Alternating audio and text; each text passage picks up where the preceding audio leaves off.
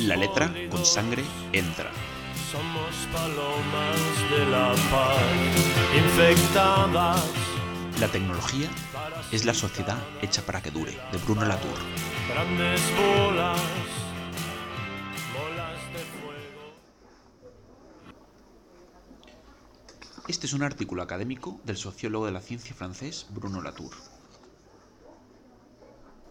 Latour se dio a conocer por sus estudios sobre el laboratorio científico y las relaciones sociales y políticas que permiten que se produzca algo que llamamos ciencia. Es uno de los fundadores de los estudios sociales de la ciencia y la tecnología y desarrolló un método de investigación denominado teoría actor-red. Latour argumenta que cualquier descubrimiento científico o innovación tecnológica es fruto de una red densa de relaciones entre agentes humanos y agentes no humanos, entre hipótesis, instrumentos, inscripciones, laboratorios y diferentes seres.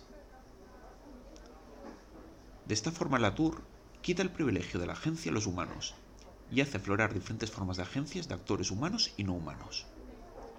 En su modelo, los actores y los actantes están siempre articulados en una red, en la que tanto humanos como no humanos tendrán capacidad de afectar y ser afectados, actuar y ser objeto de la acción de otro.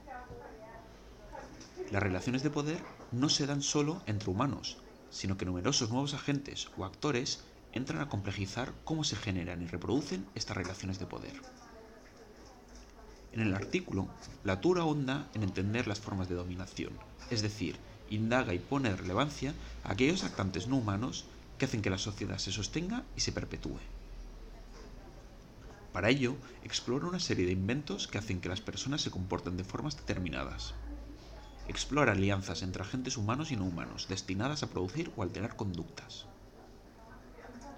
Pone el ejemplo de un recepcionista que tiene un objetivo: que los clientes del hotel no se lleven las llaves de la habitación. Esta misión es lo que Latour denomina tener un programa. Este programa quiere la forma de una declaración inicial. Primero pide que las personas no se lleven las llaves, después pone un cartel. Cualquier programa se enfrenta a un antiprograma, es decir, formas creativas en las que alguien se salta el programa, lo altera, lo hackea, etc. Cuando un programa logra que apenas surjan antiprogramas, es decir, que la gente se los salte, se vuelve predecible, y la tecnología que se ha usado para establecer ese programa se estabiliza. Por ejemplo, un programa puede partir de que una autoridad de tráfico no quiera que los coches circulen rápido en una calle determinada. La declaración inicial será «no corráis». Una forma de hacer que este programa se cumpla es poniendo unos resaltos en la calzada. Si la mayoría de conductores reduce la velocidad, el programa se ha cumplido. Si nuestro recepcionista pone un llavero con un peso a la llave, logrará que menos personas se lleven la llave, sin tener que repetir en cada ocasión «no te la lleves».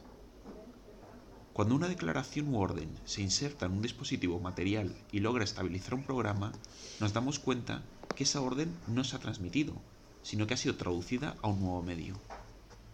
El llavero con un peso produce una conducta determinada, el resalto en la carretera también. La materia no tan solo lleva un mensaje, sino que obliga a que se aplique, lo traduce a un nuevo lenguaje, un lenguaje material, visual, físico, que va más allá del discurso inicial. Estos elementos materiales tienen agencia, es decir, producen comportamiento, estabilizan relaciones de poder. Estos no humanos actúan sobre los humanos alterando sus conductas. Estos programas lentamente van capturando los antiprogramas y los van eliminando. Estabilizan relaciones de poder, normalizan y perpetúan comportamientos. De esta forma, los dispositivos técnicos, los inventos, los diseños, etc., van acumulando capas de programas y antiprogramas. Cada vez que alguien se salta el programa, obliga a la tecnología a innovar, alterar su funcionamiento para neutralizar este antiprograma. Así, los objetos técnicos son acumulaciones de invenciones. Nunca hay un solo diseñador. El objeto técnico es una amalgama de soluciones que se le ha dado un problema previamente. Cada vez que alguien encuentra un nuevo uso para la tecnología, contribuye a darle una nueva capa de complejidad. Así, cualquier invento o tecnología es una controversia sociotécnica que implica numerosos actores y actantes, programas y antiprogramas. El tapón anti-niños de una botella de lejía acumula muchas batallas previas entre botellas de lejía y niños ávidos de abrirlas. La orden "no me abras" está implícita, al igual que todas las soluciones previas a este problema que un niño o una niña ha logrado vencer. Así, todo invento es una cadena de interacciones entre humanos y no humanos, discursos y materias, deseos y resistencias. Por eso ya no tiene sentido preguntarnos si algo es técnico-científico, humano o no humano, natural o cultural. Siempre nos encontramos con tramas densas que articulan a estos elementos de diferentes formas. Cualquier relación social estable o relación de poder está apuntalada por estas relaciones de humanos y no humanos. La materia no transmite órdenes, produce nuevas formas de comportamiento. El auditorio vertical producirá comportamientos diferentes a uno horizontal. Unos bancos públicos amplios generarán comportamientos diferentes a unos estrechos. La materia nunca es muda, nunca es solo un medio, la materia es generativa. Una canción siempre es más que las letras que transporta. Un coche es más que la voluntad inicial de quien lo ha diseñado. De esta forma, los diferentes actores coevolucionan a medida que interactúan.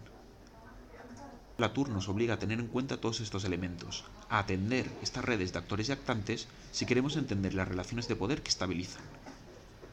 Nos obliga a fijarnos en las formas de discurso que trascienden la palabra y que se encuentran integradas en los objetos, en los seres no humanos. Las relaciones de poder y de dominación están inscritas en la tecnología, en la materia, en los cuerpos y en las acciones. Las agencias políticas están distribuidas, puesto que la tecnología es la sociedad hecha para perdurar. Disfruta del texto.